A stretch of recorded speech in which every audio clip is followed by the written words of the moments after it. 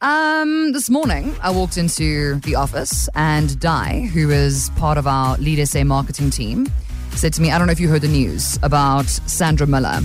And just to kind of cast your mind back, last year, I said to you, I was honest, I said, every year we sit down as Prime Media Broadcasting.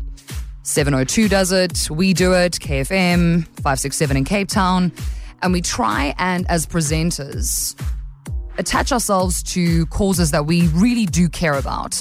Because, it's always easy to go, oh yeah, I'm so into this sounds like a vibe, slap your name on it, MC an event for free on a Saturday morning, and then you never, do anything about it again.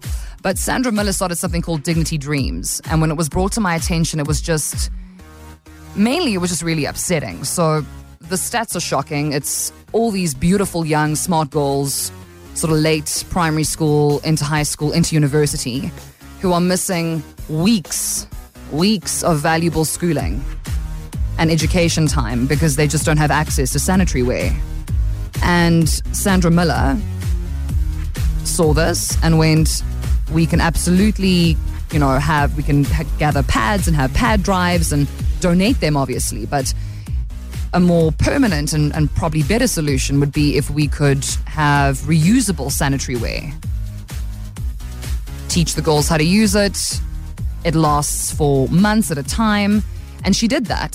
So she worked up the technology. On top of that, she went on to create 15 micro businesses, hiring other women who physically make these reusable sanitary pads for these girls so that they can stay in school and get an education. And when I heard about her work and what the organization was doing, it's an NGO, so it's all based on what we can help with, really. Just remarkable.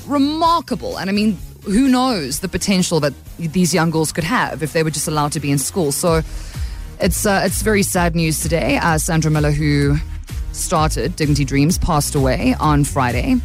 And just to the entire team at Dignity Dreams, you women, you people, the whole group, everybody who supports, everybody who donates, you do such great work. And we'd be remiss if we didn't encourage you to continue supporting Dignity Dreams. We all do. So the link is up on my Facebook page if you want to go and have a look, see how you can get involved. It's not really a case of how much money you want to donate per se. I just think the cause is great.